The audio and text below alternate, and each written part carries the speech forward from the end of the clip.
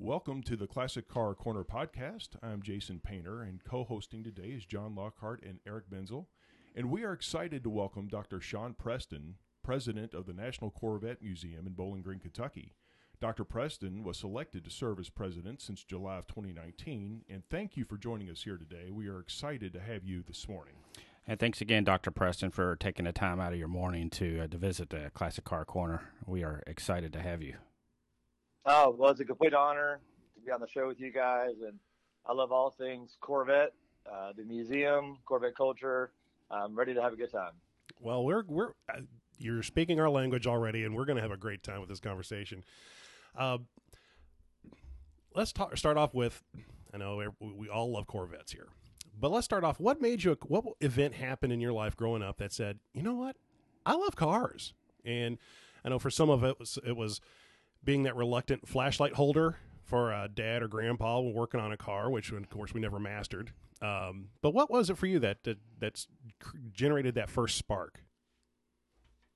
It's a great question. So, like a lot of young boys, Matchbox and Hot Wheels cars were all the thing when I grew up in the late 70s and early 80s. It was before video games, video games, before other sorts of distractions, if you will, or entertainment, but it was very much getting our hands on your toys and playing. So I was fascinated with all cars. It didn't matter what, at that time, what it was. I thought they were just absolutely fascinating. Then I had an affinity, for cars as I became old enough to begin shopping for a car, eventually turned 16 and, license and drive a car. And I was always intrigued by various models of cars, always looking. My mom always accused me of always wanting to change the car that I had and get a different one. There's so many different ones out there that I couldn't just have one. I was fortunate enough, at a younger age to sort of get my first, if you will, of like that second car, like not your daily driver. It was an Alfa Romeo Spider Veloce. It wasn't a Corvette. All right. And I still have it. I've had it now for going on 30 years. Wow. And it really got me so excited to come home from work or what have you and have that other car to drive. The perfect weather car. Right? Never in the rain, never in any snow, never in inclement weather, always had a car cover. And from that moment on, I was always going to have that second or third or whatever car as life allowed. Let's fast forward now to engaged to my amazing wife, Jillian, and her father, my father-in-law, My father-in-law has Corvettes and had a garage of them. So this is now 13, 14 years ago. I'm already sort of into cars. I've got a couple of second, third cars, if you will, but none of them are Corvettes. And we just began to talk, and I began to just fall in love with this American ingenuity. We have the 54 together. In fact, that's our car together, which is very special for he and I. He had a 73, so I bought a 72. There you go. He's had other Corvettes, and I just really fell in love with his excitement over what the Corvette culture represents. And so then I kind of pocketed that, went on with my life, was a school president for 12 years, really into nonprofit work, education certainly the forefront of my mind. And then here we go, the National Corvette Museum, where I can live out my passion for the individual car, the Corvette, nice, and also for the culture that surrounds this amazing car. Oh, absolutely. It sure does. So on the 1954, just out of curiosity, I know in 1953 is when the Corvette came out, and they were all offered in polo white. They were all fiberglass, am I correct? Yeah, that's it. Was the 54 also fiberglass, or were there any different modifications between that? No. Okay, gotcha. I mean, the car that my father and I owned together is exactly like the 1953 car in our Gateway today. They were 6-cylinder, white, red interior, not a thing changed. We didn't get V8 until 55. Okay. To compete with the Thunderbird that came out in 55. Right. But the rumor goes, if it wasn't for that darn Thunderbird, We might have had either a 6-cylinder Corvette for a lot longer. Gotcha. Maybe no Corvette at all. Right, yeah, because you would think it was the Mustang that the Corvette was designed to compete after, but in fact, you're correct. It was the Thunderbird that sparked the interest. So, real quick, Zora Arkus Duntov. We know he's the father of the Corvette, and I believe Harley Earl had some design in this as well. He was kind of known for the fins and for the sharp angles, to my knowledge. I know Mr. Duntov is deceased, but does he ever have family? Does he have any family that ever comes to the Corvette Museum, just out of curiosity, and even that of Harley Earl? Right, great question. So Harley Earl's grandson has visited the museum. I met him about a year ago at the anniversary of 2019. Lovely young man, very humble about what his grandfather did for all of car kind, but certainly especially Corvette. Zora, his ashes are interred at the museum. Is that right? Okay. Those were his wishes, and so we have a whole tribute to him in the museum. Isn't that something? His wife, Elsie, who died, 10 or 12 years later, she, to my knowledge, used to visit the museum, and her health was good. When she passed, her ashes are then interred here as well. I see. Next to Zora. So I'd say that we have a bit of a mausoleum to Zora. Right. Here. Oh, that's phenomenal. Cool. I believe these gentlemen that I'm here with today have been to the Corvette Museum, and the last time I was there, unfortunately, was before the sinkhole. I need to come revisit it again. But obviously there were some Corvettes destroyed in that, and how many roughly were destroyed? More or less, what was totally destroyed? What was able to be salvaged to anywhere from whole cars to pieces of cars, and what still remains in the bottom of that sinkhole? Right. Yeah, that's a fascinating topic. And we're talking 2014, 6 years ago now, going on 6 years. I'm sorry, it is 6 years now, going on 7 years.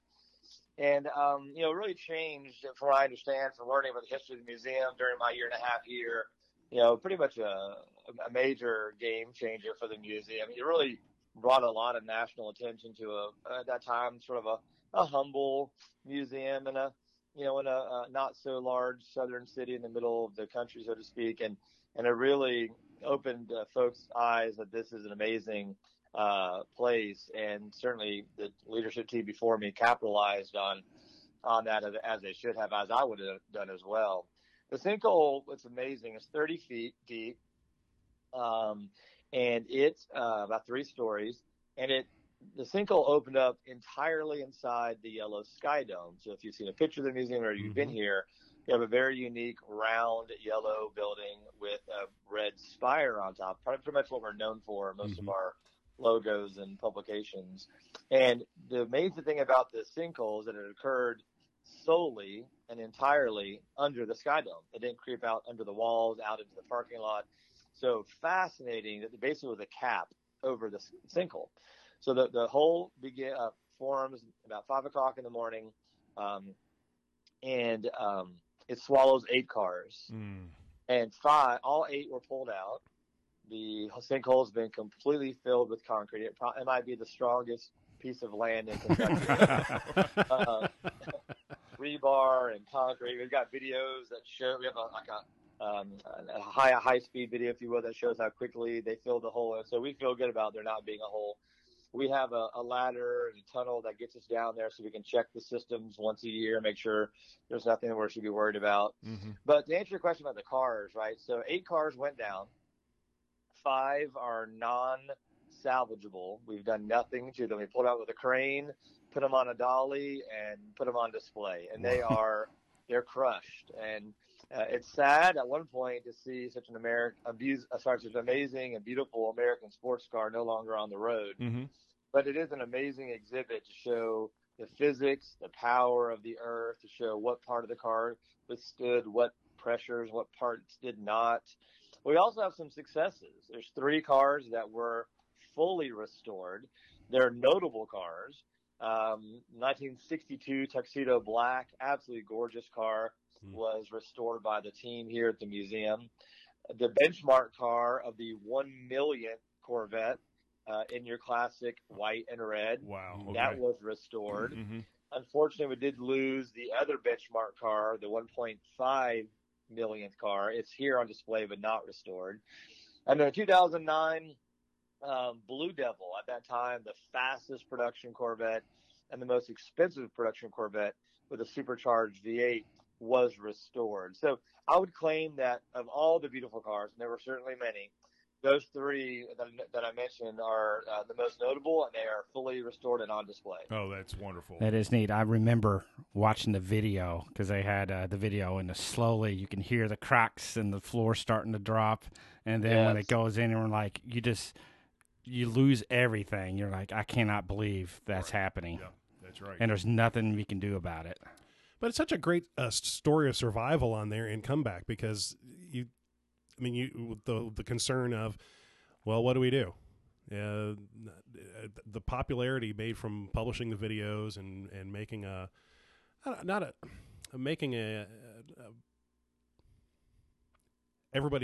shared experience, I guess, is what they did. In seeing how we're going to get the cars out, we're going to make it structurally sound, we're going to reopen the museum, and everybody can see what happened. And I think that's such a great thing because you easily could have gone the other way saying, well, it was nice having the museum while we had it. And right. But being able to come back and make it a part of the story, the Corvette story, it's just magnificent. It is. Well, and that's the history of Chevy as well. They struggled in the early 50s, and the Corvette, it really is the automobile that kind of brought them out of that funk and started making them a powerhouse. Oh, yeah. So, perseverance. Yeah, absolutely. It's one of the most iconic vehicles on the street, obviously. It's certainly my favorite. So Dr. Preston, what model year is your favorite Corvette, just out of curiosity? Yeah, those are always trick questions because there are... Who's your favorite child? Right. Hundreds of thousands of Corvette owners across the world. There are 318 Corvette clubs. There's 35,000 museum members. We have one of the strongest followings of all museums. And there's 8 generations, and everybody's got a story about their favorite. But I'm not going to dodge the question. I was just giving you a bit of a preamble. Sure. I'm an old car guy, even though I'm not necessarily an older guy myself. I've always been in love with 40s and 50s and 60s cars. So that's why the 54 car my father-in-law and I have together is very special. But my daily driver is a 72 Elkhart Lake Green, all factory T-top air. Yeah. All right. I just think it's one of the most magnificent cars ever made. It's simple but powerful. No matter what other Corvettes are on the road, that car garners a ton of attention. Sure. From the color to the last year front and rear chrome bumpers, to the way that it sounds. I love it. So I'm going to go with my 72 Elkhart Lake Green. There you go. How about you, Jason? What's your favorite Corvette? Well, you know what? I mean, I would have to say the 63 Stingray, All right. the split window in the back. It's a beautiful piece of machinery. It certainly is. Yeah, it's just a gorgeous car. Eric, what's your favorite vet? Because I had my hands on a C4, that one is well, you know what? And Dr. Preston made a good point. There's my uncle had a silver anniversary edition, silver with the white interior, and he always lamented selling that because of these darn kids that he had. Two-seater, right? Two-seater. He can't fit 3 kids in a two-seater. He said, but I could fit me in it, and that's all I needed. And talking about the body styles from your 72 to the 80, they look fast sitting still. So you don't have to mash the gas pedal down. It just looks and sounds so cool. But I had my hands on an 85. 85. That was I like that body style. Yep. Well, Of course, we'll go back to the 85 because we had a fun topic on that a few podcasts ago. And the current one. The current one's my most favorite. Obviously, the brand new one had an opportunity to run up behind one yesterday, and it was just phenomenal. It was nice to see that hint of Camaro in the taillights. Really struck out to me. But it was a beautiful car. But my personal favorite is a 1982 Corvette. Like Eric, my uncle in Florida, he was a retired fighter pilot for the Air Force, and he was a Corvette lover. He had several of them. But when I was 15, 16 years old, I was able to drive that 82 Vet, silver and claret colors with the T-tops, up and down the Destin coast, all through my high school years. So I have fond memories of visiting my uncle on spring break and summer vacation, and have an opportunity to put some miles on that Corvette, because I certainly burned some gas and some rubber in that Corvette. That's fantastic. Yeah. Hey, let me say, you guys definitely are Corvette people when no one said their favorite car was an 83. So congratulations. Yeah, right. Yeah. Passing that test. But you know that's strange that that Corvette didn't make an 83, because it was 53 that it was founded, so that would have been the 30-year anniversary. Oh yeah. But that would have been great. Yeah. And, they missed it. We have the only 83 in the world in our museum. Okay, all right. There's neat story around that. It was supposed to be crushed, as you know. All the X cars, the X VIN number cars are crushed, and they decided, due to some EPA issues and overall horsepower issues, they were just going to extend 82 and start 84 a bit early, and just kind of hope that no one noticed it wasn't an 83. And so they crushed 7 of the 8, I believe, how the story goes, of these experimental cars. One car got sort of left behind. The crusher got towed to another location.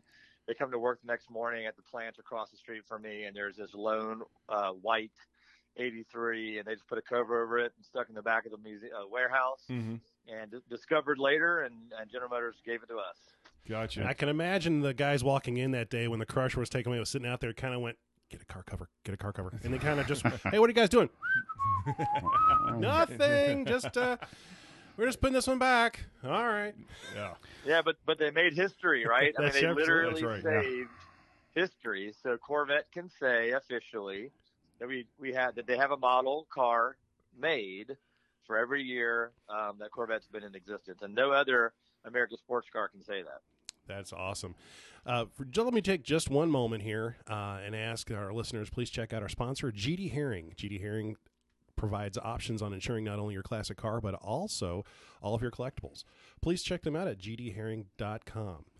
And Dr. Preston, I know I'm reading your bio, you have a background in education, and in looking at some of your vision that you have for the museum and creating more outreach, it seems like you're probably in a lot of planning phases right now for new exhibits and new things to help get more involvement with the museum, which if you go to the website, there's a lot of stuff going on already.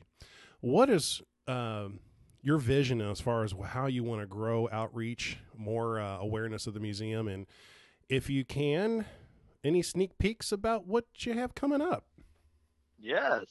Well, the educational part of this is certainly a professional draw for me. So we get past the amazing car, my childhood dreams, and all the things we talked about early on in our time together. But when you get to the professional side, it does center around the fact that this should be an educational facility, not just a large building with amazing cars in it, but the stories of engineering, design, culture, history, the future is pretty amazing. So when we had to shut down for COVID in March in Kentucky, it was for 10 weeks till we could reopen.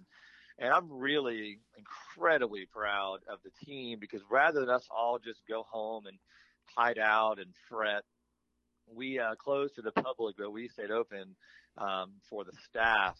And we installed 4 new exhibits. And that is, according to our curator, Derek Moore, that is literally unheard of to drive a team as hard as we drove that team to get these exhibits in. But we knew that this time should be used wisely. We don't ever have a museum closed where we can do as much as we needed to do and not be mindful of our guests. So we had our first ever donor sponsored exhibit. The E. Pierce Marshall Memorial Performance Gallery is in the museum now. Wow. And Pierce Marshall from Texas sponsored the exhibit in honor of his late father, who got him into Corvette racing. Pierce Marshall owns the C5, C6, C7R Corvettes from the racetrack, and I think he's certainly going to get in line to buy a C8 R when it's available. So we have an entire 12-car exhibit starting with the 59 SS all the way through to the modern day race cars. You have artifacts from driver's shoes to their journals to watches and helmets. You have, of course, the cars themselves, race footage, interviews, completely interactive. Each of the 12 cars has an interactive kiosk. So that one exhibit by itself, which is now the flagship exhibit of the museum, just launched us into this idea that you're not just walking the halls and looking at a cool car. You could spend an hour. You used to be able to spend an hour in the museum. You could spend now an hour in just that one large exhibit. We also were blessed to have the Entombed Corvette donated to the museum. A beautiful 1954 car. I encourage you guys to go to the website and check out the Entombed Corvette or Google the story behind that car. But that was, it was in a vault for years and years and years because the owner's wife didn't want to drive it anymore. So he said, well, fine, I'm going to keep it. But he put it in a vault so no one could touch it. So it's the most untouched, non-restored 54 in the world. It's got about 2,000 miles on it. Oh, wow. What a jewel. Absolutely amazing car in its original condition from the vault. We also installed a lot of new technology in the sinkhole exhibit. So that's been refreshed. And then the fourth one is co-sponsored by General Motors.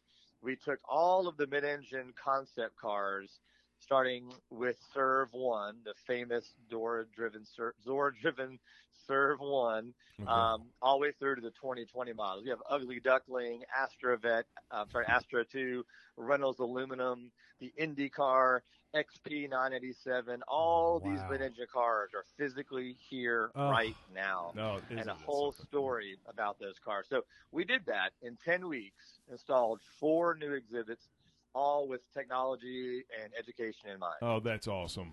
That is just fantastic. It sounds like us three need to make a trip down there and spend some time. Right. I didn't know if you heard that sound in the background. We were all just going in our pockets for our car keys to start getting out the door. But we're sitting here with just permanent smiles on our faces right now and our mouths agape.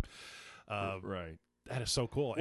And with your education background, and these all have a lot of STEM influence on here for science and technology.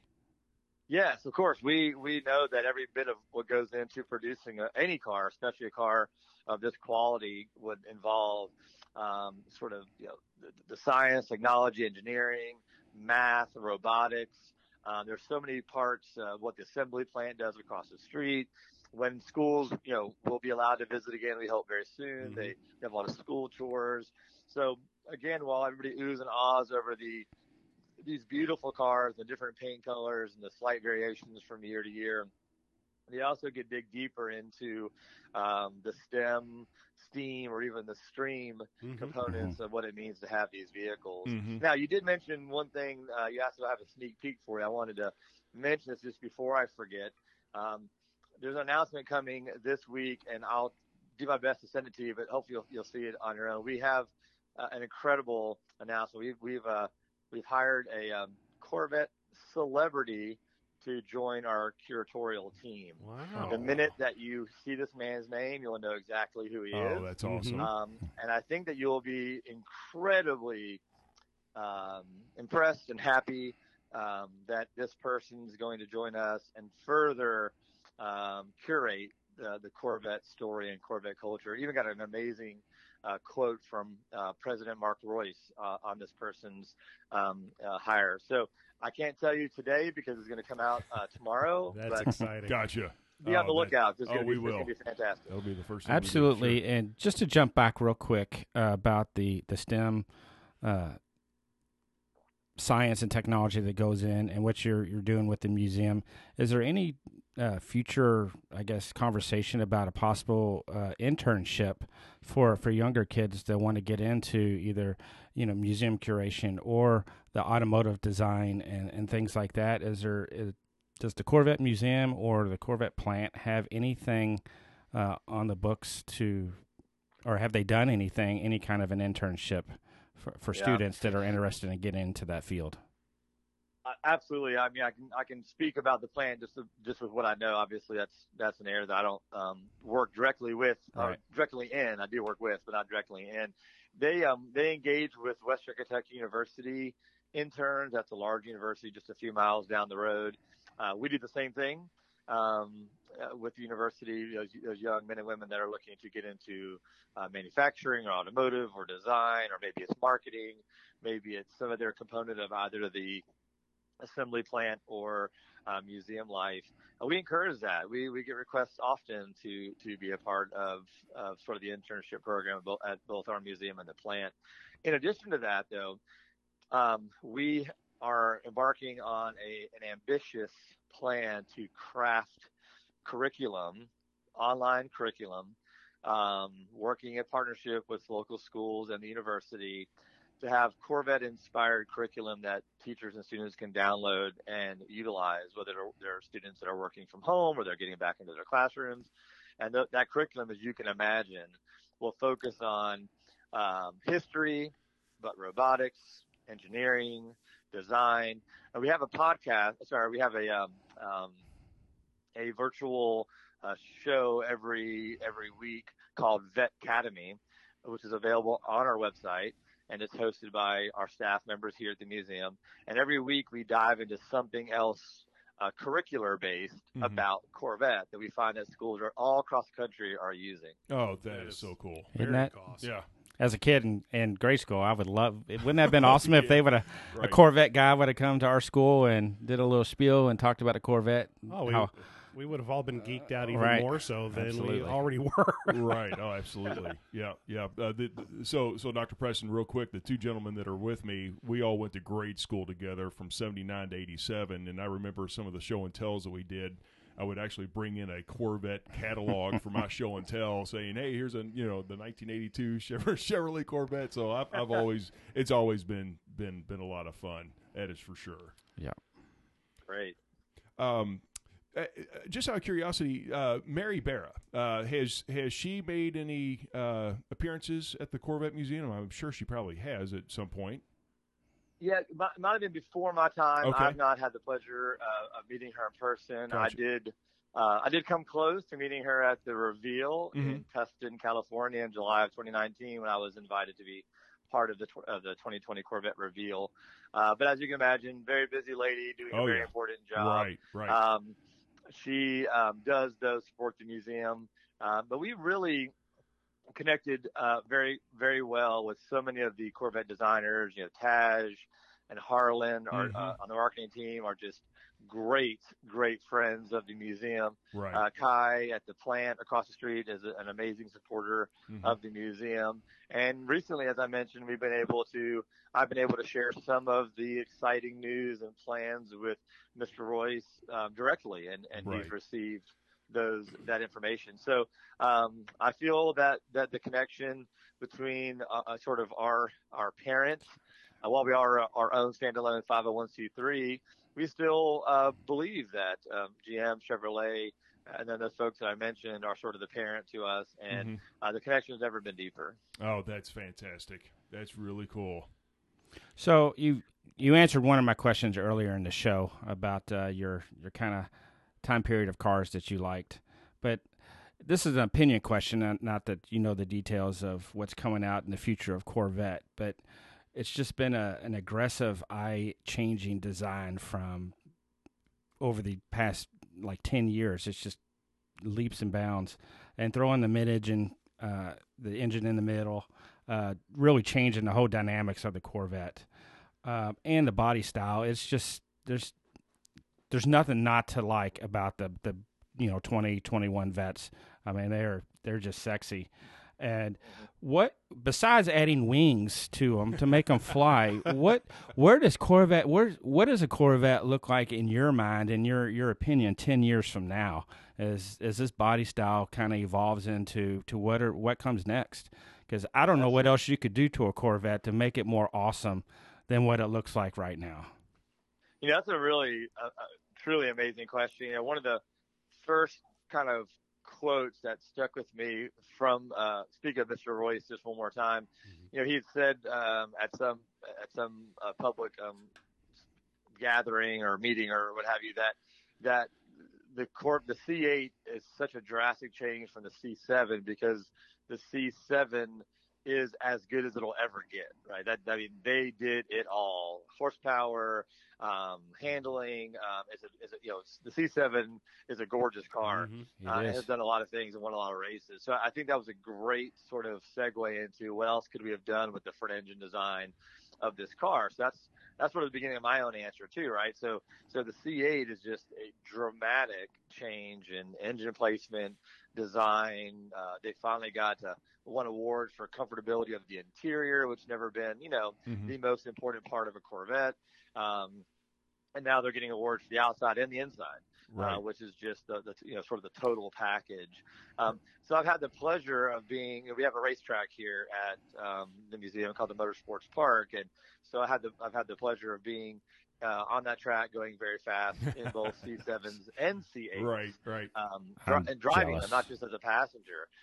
And I'm no Andy Pilgrim, right? But I like to go on the track and I like to go fast. And the sensation of being pulled behind the motor of the C7 and then immediately hopping in the seat of the C8 and being pushed by that motor behind you, night and day experience. Is that I right? could see why Wow. race car drivers, rather, fast driving enthusiasts really are excited by the placement of the engine and what the car can do. Is that right? So, long-winded answer to a great question. Yeah. Where's it going to go from here? I think it'll become, again, Sean's opinion. I have no knowledge. I don't get to see plans and drawings. I don't have a hotline to Taj's desk or ask him all these questions. I say that the car looks a lot like it does now. The engine will stay where it is. The car will stay, with a shorter front end. I imagine there'll be a lot more technology going into the car in 22 and 23 and 24 as technology in general enhances across our country. Who could deny that electric vehicles are coming? Right. And I applaud GM for more than likely already thinking that the Corvette's going to have, whether it be electric assist, whether it be fully electric. Again, I have no idea. Mm-hmm. But I imagine that's probably where it will go. And if it does, then they've got to figure out one thing to make us all happy, and that is how do you keep that amazing engine noise? Exactly. I was going to say, say. electric vet sounds really fast, and it would be, but you miss the tone, you have the to have exhaust note. resonator. Yeah, exactly. No doubt. Now, one of the fun features about the new C8, I believe I read, is that it's obviously a low-profile car. So if you go up to a speed bump, I believe there is a button that you push that raises the suspension over that speed bump, and then once you cross it, it goes back down. But what's even more cool is that I believe it is then memorized in the Corvette, so GPS would say, oh, hey, here's that speed bump that I have to raise my suspension on, go over, and it automatically does that for you. Am I correct in that? Dr. Preston, do you recall? Yes, yeah. So Okay.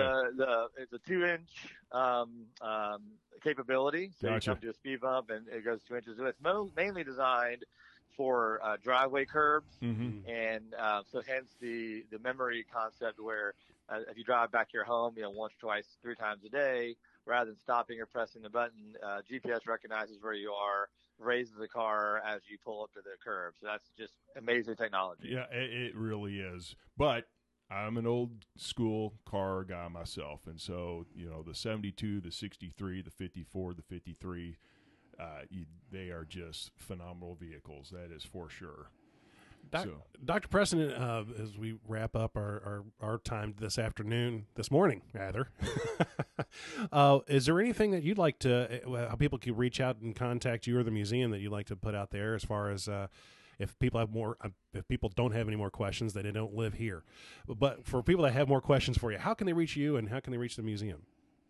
Absolutely. Well, certainly I love speaking with our members. I answer every one of those member questions that I get.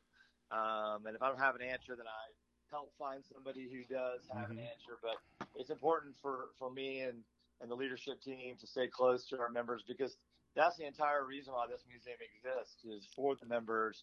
We have an incredibly strong, supportive membership of about 35,000 people.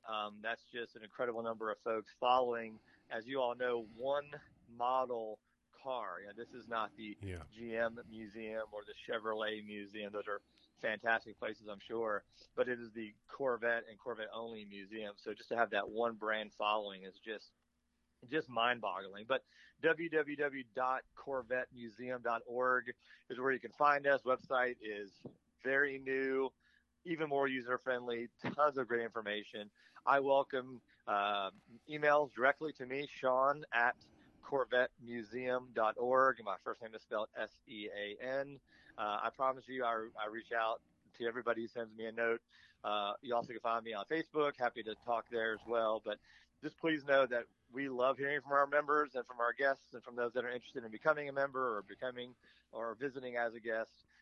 It's an incredible place. People leave here very, very happy. It's safe, it's clean, it's secure, but it's also very, very positive. Oh, absolutely. Well, I think you'll be seeing us here in the short future, I believe. I think so. I'm ready to go today. Right, exactly. Dr. Preston, thank you so much for joining us here today at the Classic Car Corner podcast. And for our listeners of the podcast, like us on Facebook and Instagram, subscribe so you are notified of new shows, and please leave us a review because your reviews are the most powerful way you can help us reach more people. So, Dr. Preston, again, thank you. What a fantastic conversation we had here today, and we'll certainly be in touch. Thank you guys very much for letting us be here, letting me be part of your show. I enjoyed every bit of it. Great questions. I could tell that you guys are dripping with Corvette enthusiasm, which makes me happy. So, glad to be here. Thanks again. Thank you.